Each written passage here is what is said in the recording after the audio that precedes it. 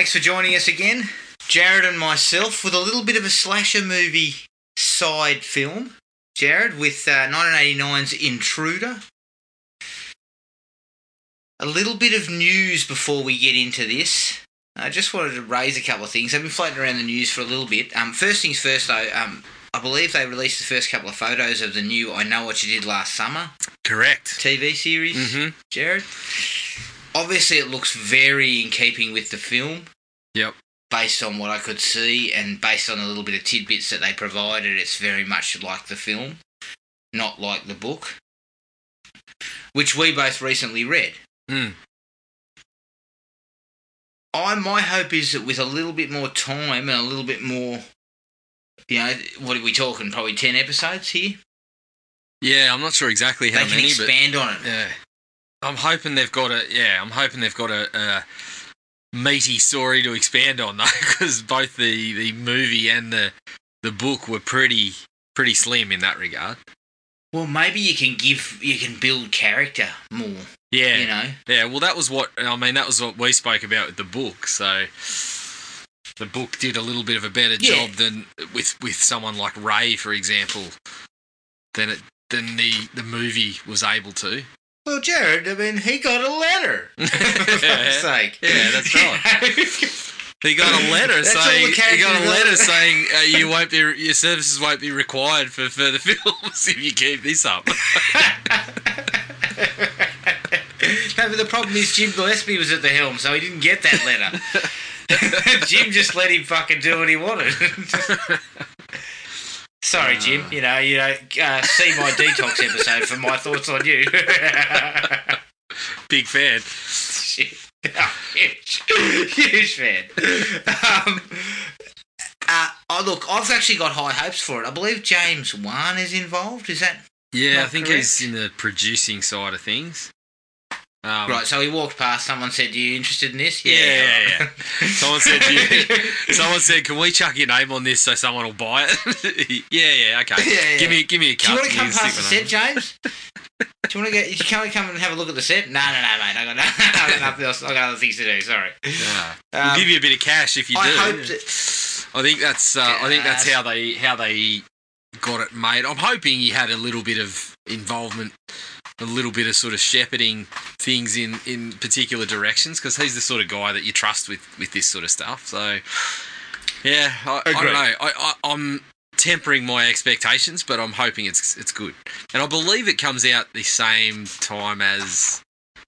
I think it's around the same time as the Candyman movie. So, okay, we'll have a couple of things to check out later on this month. Good. My other piece of news is two-pronged.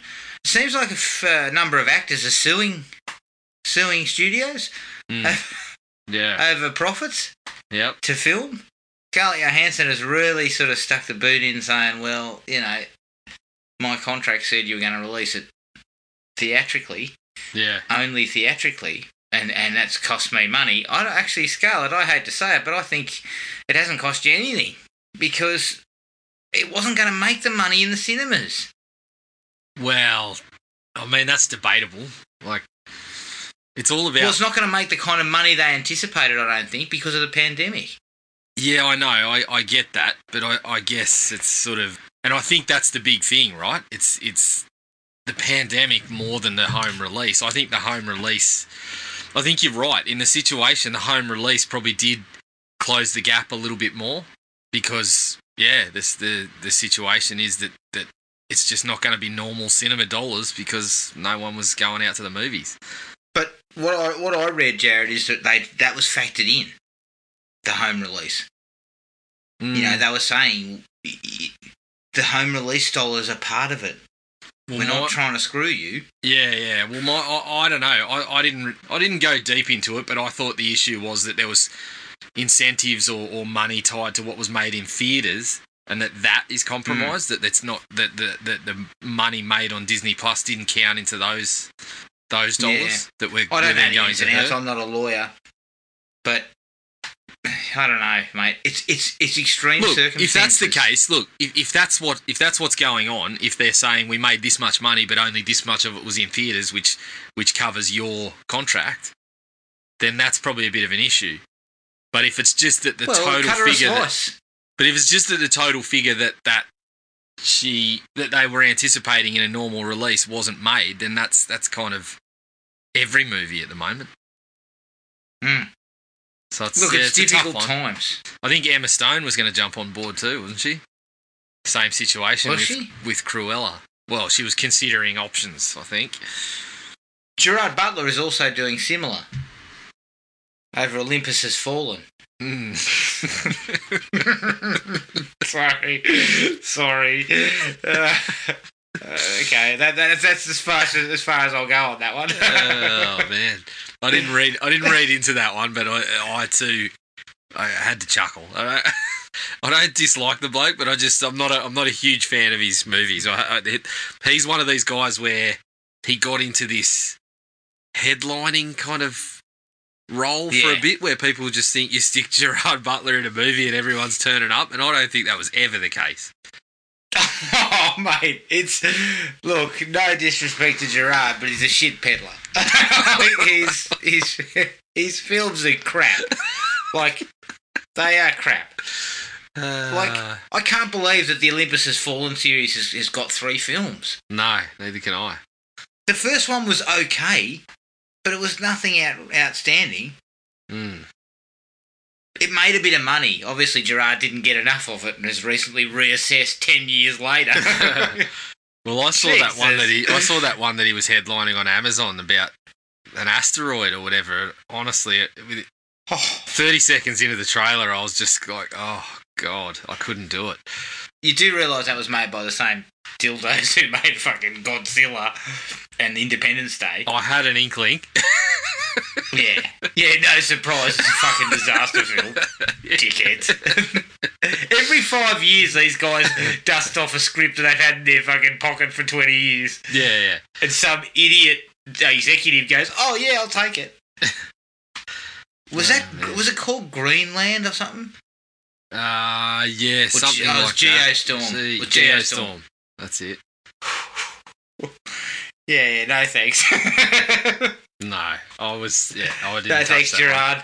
I mean, that was, again, I wouldn't have had to pay for it. I already have Amazon, but I wasn't doing it.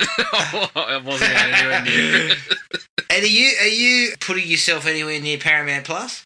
Greenland. Greenland's the one. He did Greenland and Geostorm, didn't he? Oh, fuck.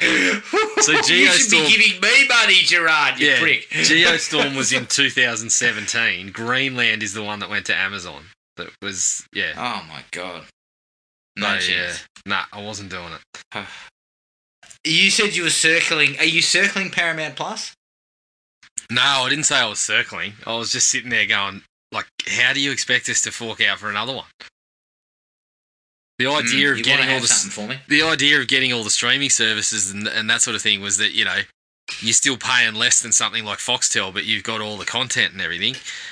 Well, now it's getting sooner to the or point later where you're going to be paying more than Foxtel. Well, if you get them all, you are going to be paying more. Like, so Paramount Plus, I have left, and I won't be getting on it until they offer me something that I need. Unfortunately for them, they've loaded up with things like The Dark Knight and, you know, DC movies and that sort of stuff, and I've already got. I own those because I'm a DC fan, so that's not going to get me over the line. The original series aren't going to do it for me either. Well, the thing is, it's like Apple TV. Was it Apple TV? Yeah. Is that their streaming knob? Yeah. When they put it out, we were offered it for free, I think. Yep. As part of your Apple phone. Yes, yeah. I just looked at it and I was like, Morning Wars and shit like that, and I was just like, no, thanks. Well, I currently have it. I did the same thing. I got offered it when I bought a new iPad. I got 12 months free, and I said, nah, I don't think I need it. So I just never signed up. And then someone else in the family updated their iPad, so I took it on then. But I can honestly say I haven't watched a thing. We've had it for about 3 months, and I haven't watched anything on it.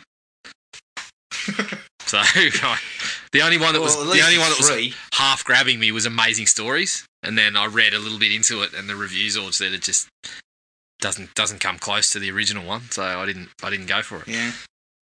there was a show on it that I liked the look of, but again, I wasn't prepared to pay however much a month. And it was about it was called Home After Dark, I think. Hmm. About a little girl who investigates a murder. I can't remember the full details of it, but I remember seeing that and thinking that might be all right. And then I was like, nah. I've had a look at the Apple TV range and it just wasn't doing anything for me. No, there wasn't much there. Yeah, and I think Paramount Plus might be a bit the same. The only thing that I could say that might end up getting us there is they've got some of the kids' series that I might perhaps grab it for a month or two just to let the kids watch some of that. Because I think they've got the new SpongeBob stuff, which my kids enjoy, so I might chuck it on for a month or two to let them watch that, and then I'll probably can it after that. Yeah. This movie, of course, was on Tubi, Jared, so not a single dollar spent. That's right. Best price you can get, I'd say. Yeah, although you do have to wade through the muck to find some of it. Oh, I noticed they had, as I was wading through the muck to get to this film, I noticed they had a Tubi original on there. Did they? Oh, shit. I didn't know they were making originals. It was a romance. I laughed for a second, then I just moved on. I also noticed they seem to be pushing a little bit of smut on Tubi. Yeah. I saw a couple of little. I was, flicking through it, and I stumbled across some of these little soft core things. I'm like, what's this doing on here? Right. It's okay. Like when you. It's we'll start watching Tubi tonight. it's like the old days of the video store. I've accidentally just wandered down an aisle and gone, oh shit, I didn't know this was here, but I'll have a little look. Back in the old days, it was in a small room at the back. Yeah. No, that was the real sort of heavy stuff. I'm talking about, when you went on to, Civic Video or something like that, and you got the old Shannon Tweed films just sitting on the shelf somewhere. Oh, right, yes. I think that's the kind of stuff they're pushing on there. You picked him up and had a look just to see what it was. Is that what you're talking about? Oh, yeah, you picked this up and said, oh, is there anyone I know in this? I better just have a look at the back cover just to check. Yeah, Mirror Images 4. Give us a look. I'll check it out. Yeah, I remember those days. There was the funny thing about my old video store is there was a little room full of smut. Yeah. And there was a little room full of Betamax. So if you walked into the wrong room, you got a fucking eyeful. And if you owned Beta, you got treated like some sort of cretin when you walked in. You got to go into a little room. Yeah, it's like, where's the Beta section? Yeah. Head to the back. Yeah, into the darkened corners, mate. The good old Top Video used to have a little curtained off room too. Very, very small. of Betamax or smut? Probably both.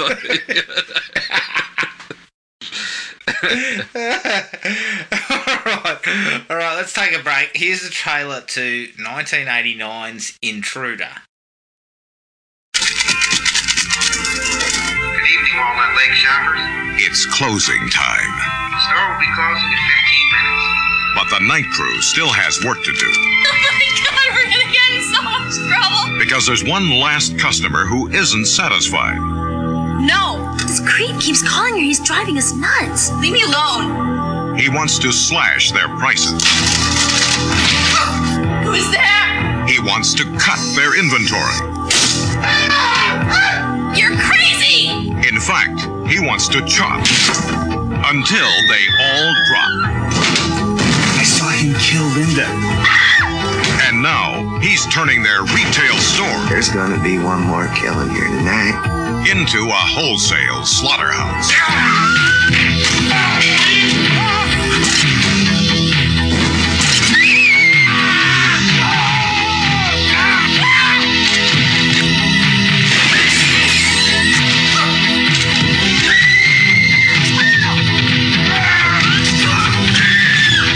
I'm just crazy about this store. Intruder.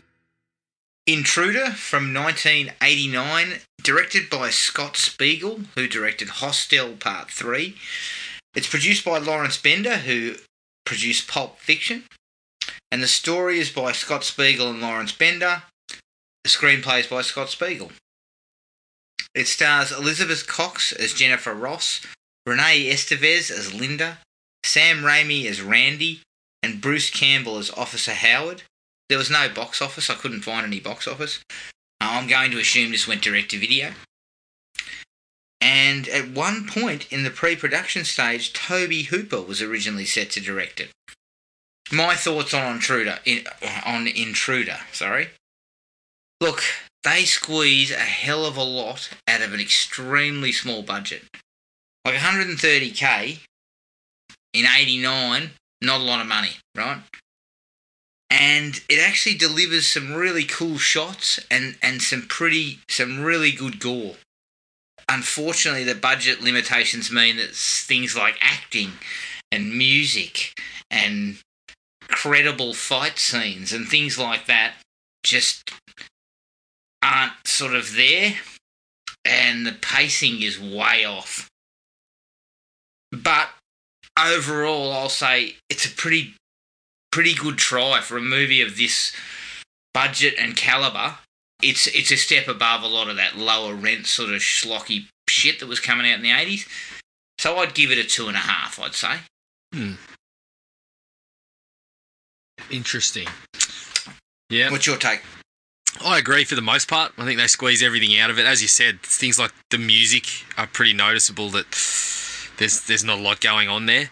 I don't actually think the pacing was much of an issue. I actually think it was just that the story was kind of like the way that we get focused on one guy for a while and nothing really happens other than him kind of roaming around outside the store.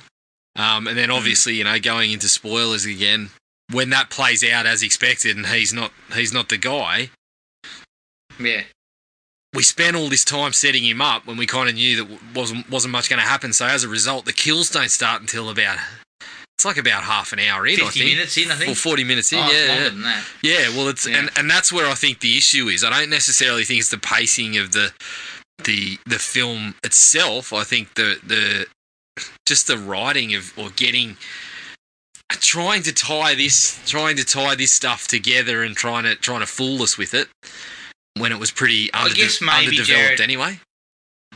Yeah, maybe not pacing, but maybe they could have spaced the kills better. Well, yeah, that's put probably a couple of them up front. Yeah, that's probably where it was hurt for me, is that the writing seemed to spend all this time trying to set this guy up. So I guess on the screen that does come through at how the film kind of works through what we're expecting. So it drags a fair bit for the start. Yeah, I can see why you're putting it in the sort of pacing department, but I actually think it's more of a writing thing. Like we spent so much time with this stuff at the start, but once that's gone and we start getting the kills, it basically just does nothing but that. It's nothing but the stalking. There's no more character work at all. It's just kind of the stalking of the people inside the store. I appreciated that shit too. Yeah, they did some. I think once we really got to the things. gore and the kills, I think we did some really good things, and those set pieces were good. Yeah, definitely a few quite inventive ones, and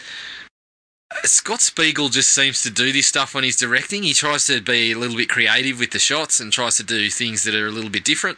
Sometimes they come off as a bit goofy, like, for example, when you're shooting Sam Raimi through the Glad wrap that he's rolling and things like that.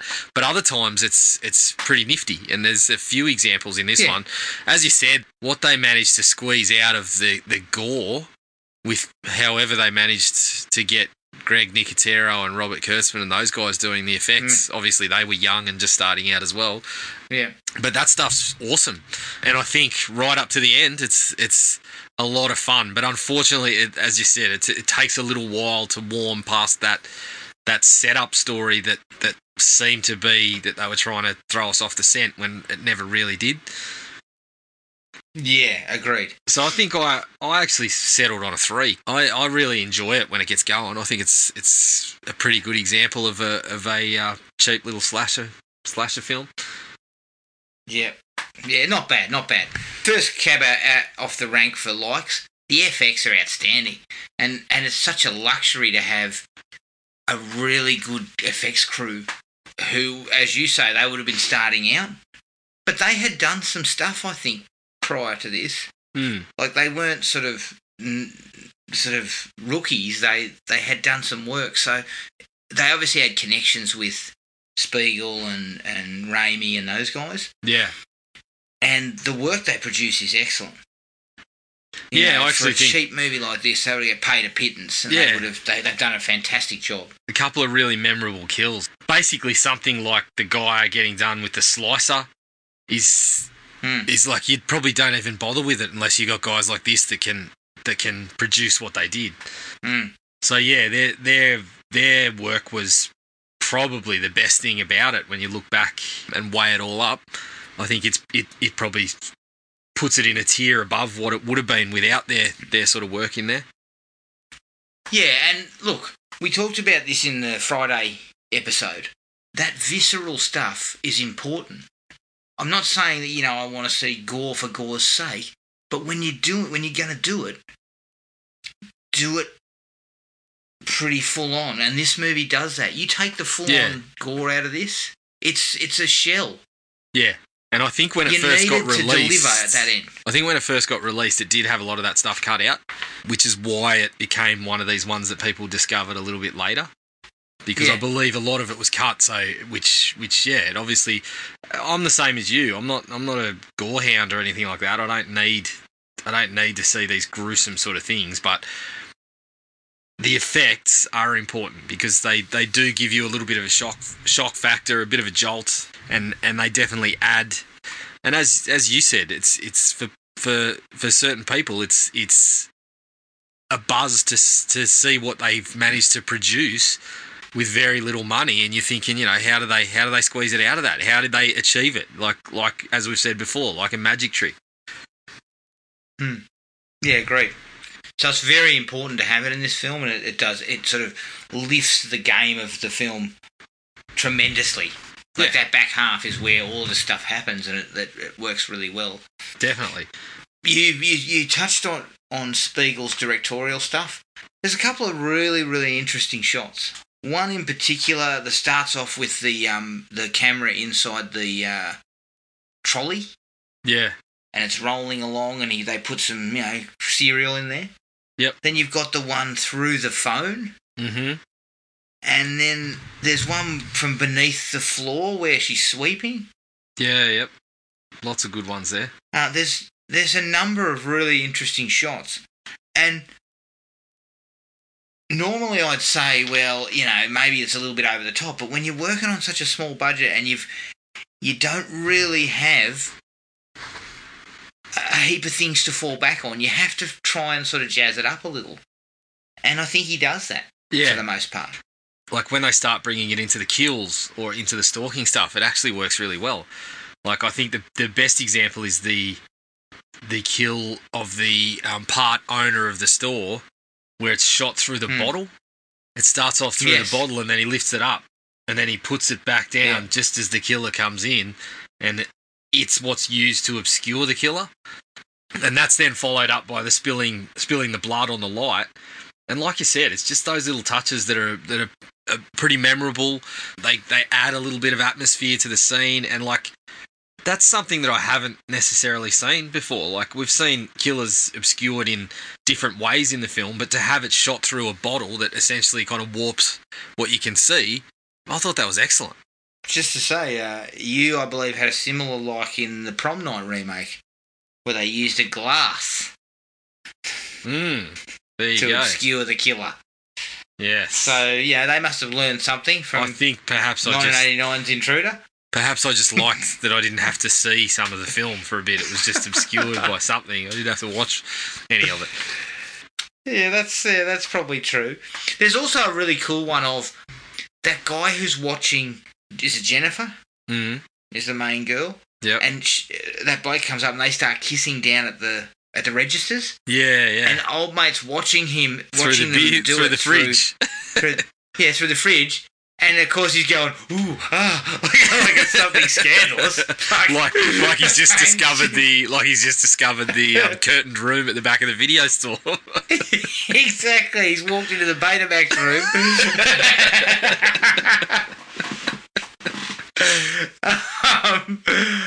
But he leaves his post, and then they show the same point of view shot, and then he appears. Yeah. In front of it. And then you realise the point of view is actually the killer. The killer. That was excellent. Yeah, I thought that was a really, really nifty shot. Yeah, and I think that's a very nice way to do it. I think that's where I appreciate the creative touches that Spiegel's trying to work with, because, as we said, once the kills start, there's not much else going on. So it's not hanging on the story. It's got to be the kills, and it's got to be the drama that's created by the stalk and slash, and he does it really well, and that was a prime example. I actually really enjoyed that one as well. Yeah, agreed. The rest of the likes for me... Oh, no, actually, no. You've picked up one of my likes, which was the shot of the owner of the store being killed through the alcohol bottle, which I thought was great. Actually filming in a proper supermarket...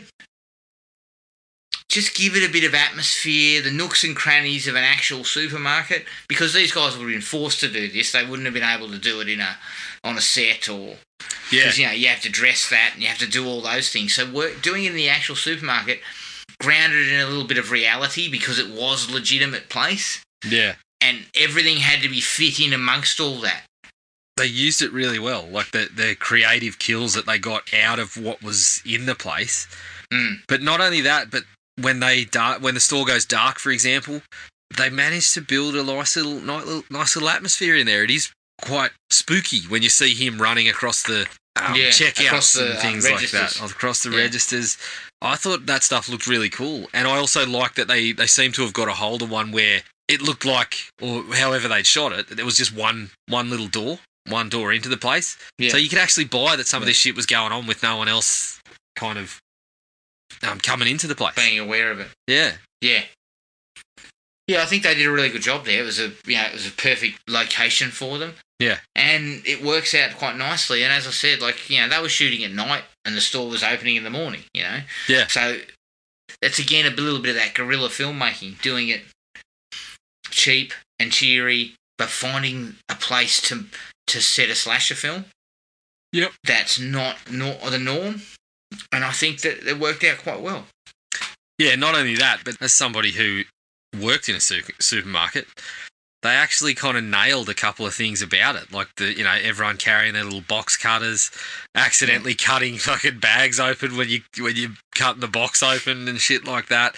The fresh produce guys cutting things up out the back, the box crusher. I remember all that shit from the supermarket that I worked in. Yeah. So seeing that in there, I was like, that kind of hit home a little bit. It was because I looked at it and I said, well, they didn't really stretch too far. They didn't really stretch it. Obviously, their special effects and the way that people are killed is where they stretch the reality of it. But as you said, they've grounded it because, as for me, I can see some of my own experiences in what they put together there. Yeah. The rest of my likes were deaths. Yeah. Ivan Raimi copping a very large knife in the top of the head. Just quietly, though, he was listening. I would have put a knife into my fucking head if I had listened to that same song over and over and over again. I think you're getting mixed up again, mate. That was Ted, wasn't it? Oh, Ted, sorry. Ted. Ivan's the producer one that we were debating whether he actually existed, and then decided yes, he did. And I think he's on the production side of things, isn't he? Ted copped it in the head. Maybe. And then Sam was actually... Sam was the other one in there. Yeah. He copped it under the chin. Yeah. With that song, meat hook. As you said, I mean, fuck. We're led to believe the bloke listens to the same song for a fucking solid hour. Holy shit! I'd have cut my own throat. Not only the same song, but it seems to be the same section of the song for the fucking entire time he's in the movie. And I'm pretty sure I've heard that on an ad for a Canberra business recently. So I had definitely heard. Jesus Christ! I had definitely heard. It's probably what do they call it? Public domain. Yeah. Piece of music. Yep. But Jesus, Ted, turn the tape over, for Christ's sake. Yeah, well, he's got the same song on the other side too. Must have been a single. Yeah, he's constantly flipping. But he would have had one of those really fancy Walkmans where you could just click a button and it'd flip it over. Do you remember those Yeah, ones? I remember them. Jesus Christ. Great stuff. Crushing that bloke's head in the hydraulic press. That was a personal favourite of mine. Yeah, that was pretty good. Shit goes everywhere too. Yeah. Blood and gore and guts, and it's just everywhere. I even appreciated, like, the ones when it was pretty straight down the line, the guy that ends up getting stabbed, and he just sits down on the beer cans. Yeah, and so the beer cans start gushing along with the blood, so you kind of get this red kind of spray of shit going everywhere. I thought that was kind of cool. Again, just a nice little touch that just sort of built the excitement of the scene a little bit more than it would have been if it was just a straight down the line kill. Yeah. And, of course, the bloke getting his head sawn in half. Yeah, that was... It's a real showstopper, that one. That was top of the pile, probably. It was very interesting, that and one. And it was nasty as hell. Yeah. And it looks pretty convincing. Yeah, for the most part, it's pretty solid. And especially, like, I think those guys... I think I read somewhere the three effects guys got $700 each, which I think also covered the materials that they needed to put that shit together. Jesus. Wow, they probably must have been using stuff out of their own pocket. I don't know how they would have done their own materials. But it's pretty impressive for whatever they did. I really like that bit where she's in the meat locker and she's hiding. Yeah. And the camera sort of pans up. You see the feet. And the camera pans up and there's just the bloke's legs with all his guts piled on top of it. Shit. Right. I mean, I also... easily amused. Look, I mean, along the same lines, I had a bit of a chuckle when Sam Raimi finds a hand that's been packaged up like one of the store products in the locker as well. So... Yeah, I think it's got a little bit of that sense of humour that those guys are known for, like that comes through a few times. It's not quite as apparent as in the Evil Dead movies, but you can definitely see a little bit of that sense of humour there. Yeah. And they find that pair of feet in the toilet stall. Yeah. And the bloke's like, good work with the pig's feet. I'm like, have a good hard look at it, mate.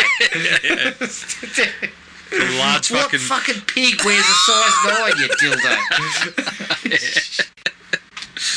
Oh, man.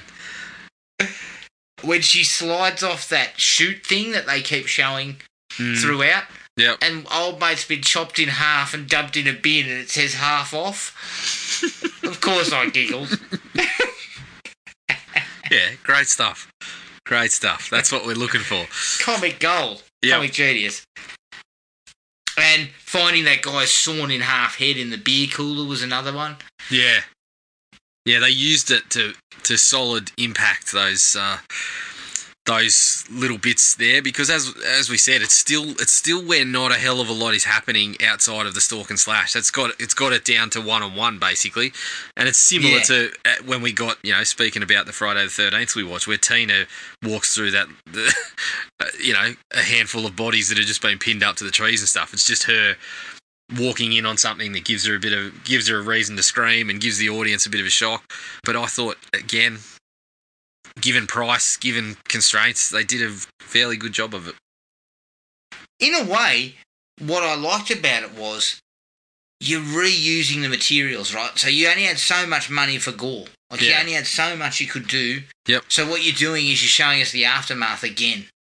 So it's other gore sequences, but they don't change the materials that have already been used. So I appreciate what they did there. It's that's stretching your dollar.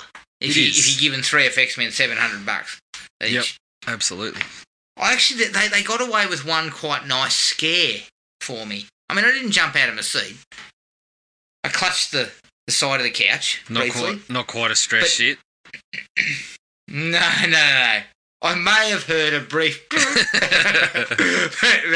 that was it. That could have just been gas. May have touched a bit of cloth. No, come on. It didn't even get out of the colon. Like, right, okay. It was kept firmly in check. But she's in the aisle and she's hiding up against it. Yeah. And then he comes bashing over the top. Yep. And knocks all the cereal out of the way. Yes, and then it was cheap, Jack, but it worked. It was cheap, but then it was again they used what they had, and I believe he copped a jar of wheat germ to the forehead for his troubles after that. Yes. He grabs her by the hair. Yes, that's right. He is, of course, fucking Jason Voorhees because he lifts her off the ground. That's right. Well, when you've been lifting boxes of groceries for 10 years, you tend to build up superhuman muscle. A little bit of forearm strength. Yeah. And look, he looked like the kind of guy who flogs himself off very regularly. And he's a double-hander, for sure. he changes ends, so to speak. Okay. I don't know whether you would have got the same entertainment out of this as I did, but the killer beating up Craig with somebody else's head. Yeah. Excellent stuff. Especially the sound effects work because it's giving this dull thud every time he hits him with it. I thought it was, that was great stuff. Yeah, it was pretty funny. Yep. I also like the little gag where he cops the cleaver in the hand. Yes. Real Friday the 13th style one. Yep. Goes right down the middle of his hand. Yeah, very cool. Yeah, classic. It probably would have just been had a hole in it. Because he already had blood all over his hand, so it worked out really nicely. Yeah. And my last like is, it's always good to see Bruce Campbell and his charisma his chin. Of course. Rock up on the scene at the end. Yeah, it's always nice to see him. I mean, he doesn't look like the best of cops. And the other cop, which I believe is Lawrence Bender, oh, fuck, he's a prick. Yeah. He's constantly going, shut up, and pulling hair and pushing people around. And he's one of these ones that just kind of grabs him by the back and gives him a bit of it's like the old jumper punch almost. Just keeps giving him a little bit of a shove. And he gives him a bit of a jiggle. Yeah. Shoves him down. Yeah, good work. Very good work there. Yeah. Anything else from you? I only had one that we sort of went past, but the initial phase where they think Craig's in the store, and you see the owner and a few other people kind of walking around just checking things out, but the owner walking around checking for danger, and the payoff being he walks into the toilet cubicle and flushes the crapper with a kind of grimace on his face. Excellent. You know what? I've done that myself several times in the last couple of weeks. Yeah. It was that fucking filthy pricks I work with. I imagine that was the look on your face when you stumbled into Building 10 University. Oh yeah. Oh no. That was. I didn't even get a look on my face. I was almost in heaving. But yeah, that was that again. That little bit of sense of humour. I think it was very purposeful that they kind of you've got this music kind of trying to heighten the tension, and then he kind of just walks into the toilet stall and goes and flushes the toilet. I'm just like yeah, righto. I share that humour, so I'll go with it. Yeah. We've all been there. Yeah, it resonates. It does. All right, so dislikes. The music is. I mean, it sounds like it's been done on a Casio keyboard that's not tuned correctly. And it just sounds really tinny. And there's a couple of times where it goes from... It seems to go from trying to be eerie to then all of a sudden you get this burst of almost fucking circus music or something. Like, it's just... Yeah, it's not great. Not great. No, it's not. It's probably one of the least, like... I would have scaled the music back. Because when you're working with 130k, you need to be very, very shrewd about what you do. Yeah. Now, something like Halloween, okay, that was a bit more money, $250, but Carpenter was doing the music himself. Like, he was a musician, so he was getting paid a fee, and he was also doing music. So you're not paying someone. I don't think whatever this guy was paid, he should have given it back.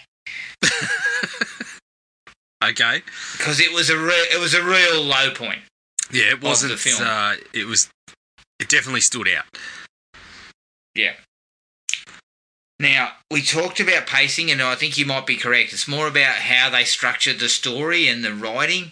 I would have liked to see the kill space better. Yeah. Bring the one to the forefront a little bit. Yeah, definitely. Classic slasher stuff, knock someone over in the first 5 minutes. Yep. Something like that. It gets better once the gore happens, but it's almost 50 minutes. Yeah. Before someone is killed. Yep.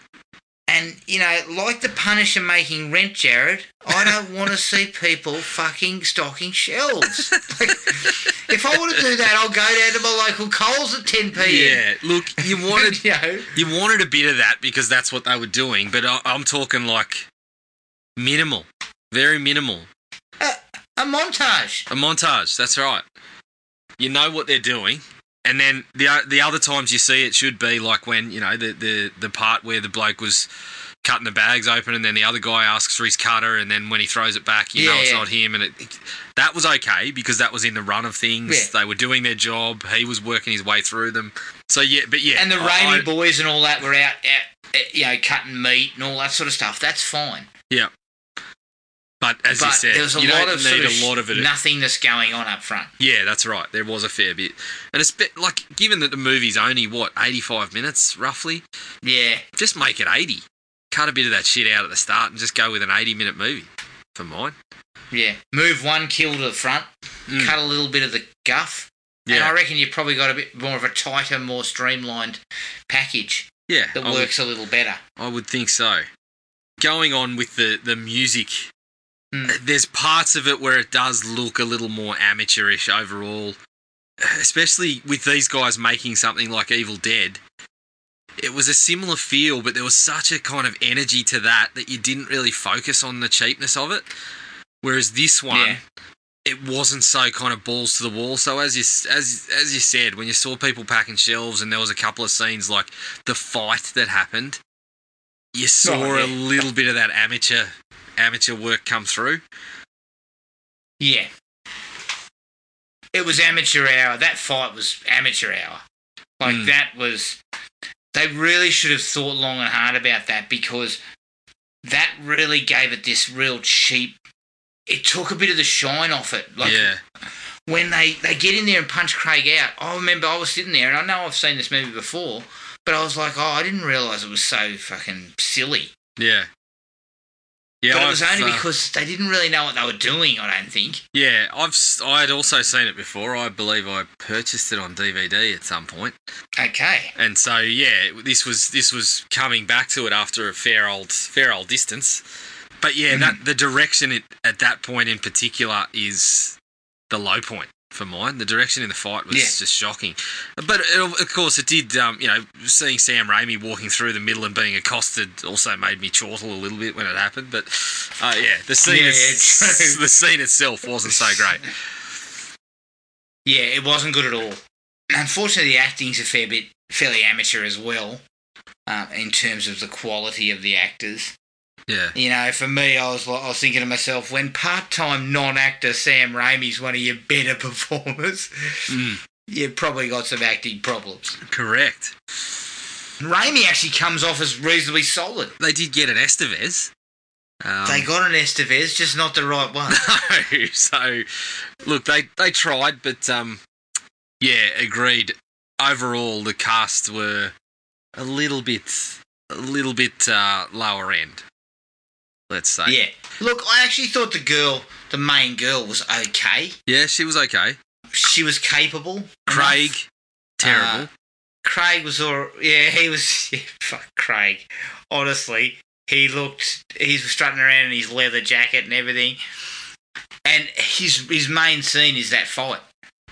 Yeah. Which he came off badly in. So, yes.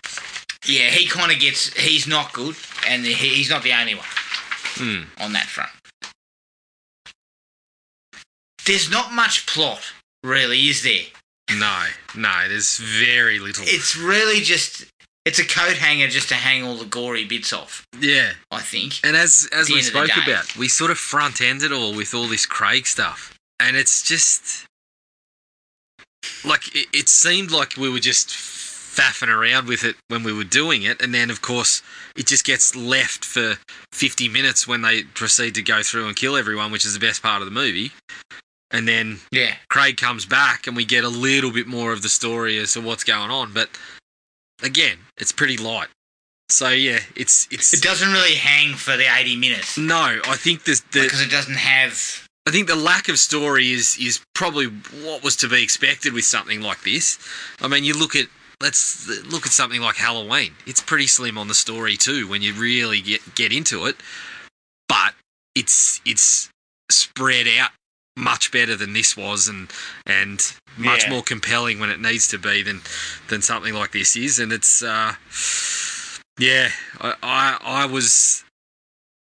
I was not a fan of the stuff early on with Craig.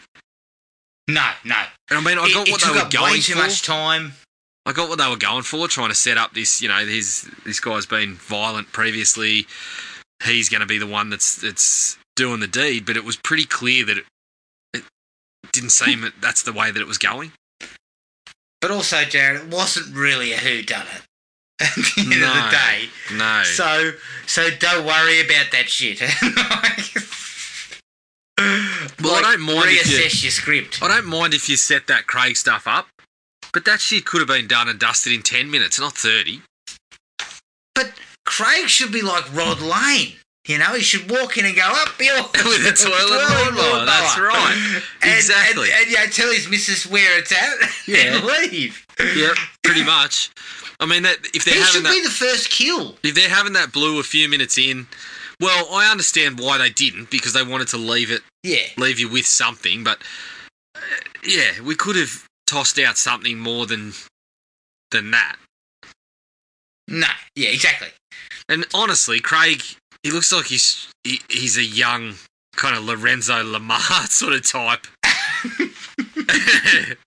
It just, I don't know, when you see a guy like that in these films now, and you kind of have a look at what passed for the fucking scary kind of punk type in those days, you kind of giggle a little bit about what he's bringing to the table. He was a renegade, Jared. He was a renegade. Absolutely. Yes. But, jettison Craig early, either kill him or cut down on the bullshit. Well, you probably would have been able to streamline things. You couldn't kill him if they're running with the story they're going with. You had to kind of keep him to the end because they were expecting us to believe that he was the guy that was doing it all. Yeah, but couldn't you have done this? He starts a bit of a stink in there. He tells her up yours, twirling lawnmower. He's thrown out, and then he goes around the back, and you don't see him again. And then they find his corpse in the meat locker or something? I think that's sort of what they were going for, but, tossing the little fight in there and then keeping him alive at the end. And having all these shots of him standing there brooding outside. Yeah. Every time they went to the door, he's standing there like a fucking pain in the ass, just hanging out the front of the store. Like, just go home, mate. Just get out of here. Dickhead. Yeah, it wasn't successful. I understand what they were trying to do, but by putting him as the only one in the firing line, and then you're kind of thinking it's not him anyway. It's sort of it wasn't very successful. Yeah, he also commits what would be the biggest laugh in the film for me. He reappears on the scene late when she's being chased. Yeah. And they're in the aisle, and he starts giving us a fucking blow-by-blow explanation as to what's going on. I'm like, you're being chased by a murderer, dipstick. Yeah. Shut up. Yeah, and if you're not careful, you're about to be bashed around with somebody else's head. So, you better get moving, mate. Exactly. Be quiet, duck low. Get in a trolley. Get low and shuffle. Get out of there. Yeah, exactly. One of the big problems was Bill's reasoning for doing it. It is one of the funniest motivations for a slasher going. Yeah. It's ludicrous. I lost my small grocery store. I better commit murder. I better kill 20 people. Yeah. Let's not go, maybe, but looking at the size of the supermarket and the fact that he's getting a check out of it, I don't know, maybe go and talk to Harold and see if he wants to sell his small supermarket to you or something. Yeah. Problem is it's shut down as a pandemic spot. 5 minutes after he buys it. That's right. But I think, it was just so funny when he's sitting there going, this store was my life. It's like, well, Jesus, mate. Jesus, Bill, get a life. Yeah. For real, get a life, mate. Yep. Quick question too. Does Jennifer pee her pants while she's hiding from him? Did you see that? I did see. Was it pee or was it like beer? I don't think it was pee. I think it was something else, but I don't know. Maybe she did. No, look, I didn't see a rat. Yeah, that's right. If I had seen a rat, there's no doubt it was piss. Yeah, of course. And possibly, given the colour of it, a little bit out the other end too.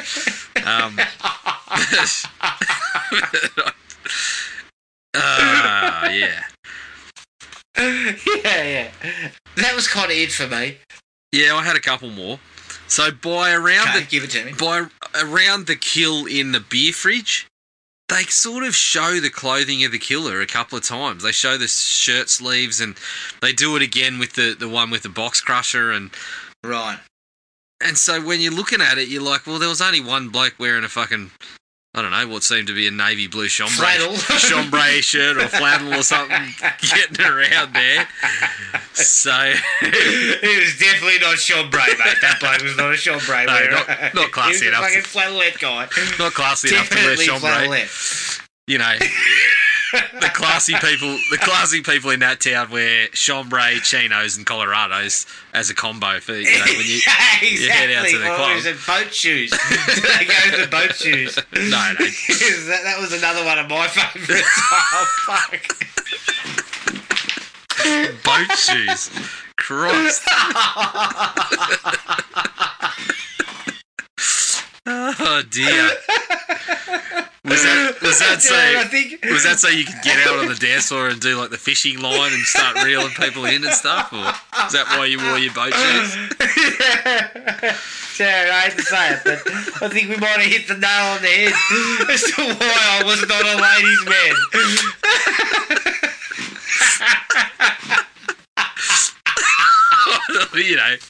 Getting out to shooters and inviting people out to your yacht or something.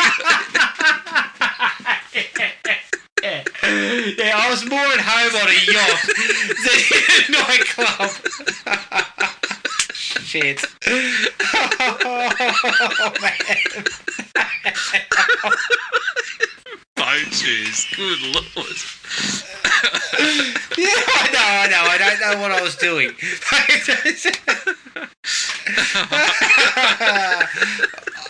I mean, I was trying to offset it with some chambray, mate, but it wasn't working. Surprising that. I'm really surprised that it didn't work. Oh, shit. All right. That's enough of that shit. I'm going to be rocking in the corner in a minute if we're not careful. Shit. Oh, God. What else you got? Yeah, it made it fairly apparent because, and I know that was later in the piece and it wasn't really, you're already starting to cut down the characters that it could be, but you've gone to some effort to conceal who's actually doing it, so it seems kind of counterproductive. Are you sure there weren't a couple of flannel wearers?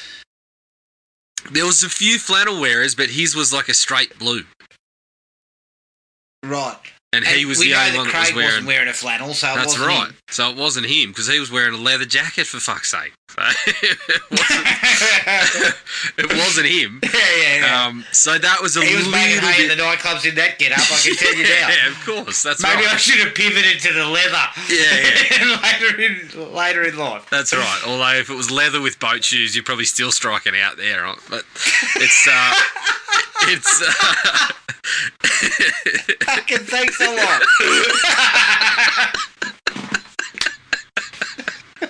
Look, I can't help you, mate. I don't know what to say. I didn't even stoop to boat shoes. Don't call it stooping to boat shoes, thank you. Fuck. Jesus. I'm assuming the only liquid those boat shoes ever dealt with was spilt drinks and vomit too. So yeah, correct. In no particular order.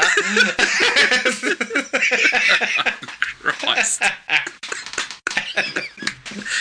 Oh dear. I enjoyed my time nightclubbing, Jared. Yeah, I'm the same. I'm the same. I enjoyed it immensely, but it didn't seem like anyone else did. So. Yeah.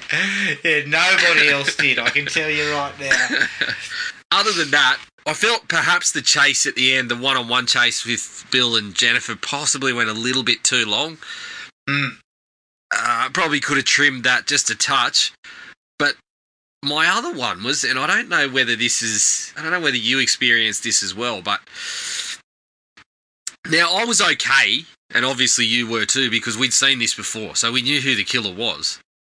But the art that was on Tubi appears to be, from what I know, it is a Fright Rags t-shirt that I think possibly then ended up as part of the Shout Factory design and whatever. Yep. But it gives away who does it. So before you've even pressed on the movie, if you have a decent look at that picture that's sitting there on Tubi, it's the killer. Yeah. So what are we doing there? I didn't look that closely. Right, I don't know. okay. It's probably not the Tubi's best work. I didn't look that closely. You were checking out the Tubi originals instead. I was too busy, browsing the Tubi originals and going online to pick up a set of boat shoes. But yes, it would seem a redundant piece of work if you're going to put that guy front and centre on the cover. Like, I understand and then 5 minutes in, you'll meet him. Yeah, I understand it for a Fright Rags t-shirt and even for a Shout Factory box set, if that's what they ended up doing. I don't even know if it got a release, but I think that's where I get the sense that that's where some of the Tubi ones come from, because something like Silent Night, Deadly Night 2 definitely has the box art from Shout Factory. But if you're trying to keep it in any way mysterious, and given that this one's not what I'd say was widely seen, one glance at that and there it is. And he comes up on screen within the first few minutes. So you now know it was him. Correct. Even though you're trying to play three-card Monty with us and say Craig did it. That's right. So it's not a good move, Tubi. No, it wasn't. Stick to your originals. Wasn't a good one. Anything else from you? No, that was it for me. Nothing else. Nothing else. All right. Well, that was Intruder. You can find us on Podomatic, iTunes, Spotify, and a number of other podcasting platforms. Send us an email at thrillme@iinet.net.au. Like us on Facebook at Thrill Me Podcast Australia and at Podomatic at thrillme.podomatic.com. We're also on Instagram at thrillmepodcastau. Make sure you rate and review us on all the platforms as well to spread the word around. Keep an eye on the Facebook page for more details for the next episode. But until then, take it easy and we'll catch up with everyone later. Cheers. Happy sailing. Find the podcast at Podomatic or on iTunes. Don't forget to rate and review.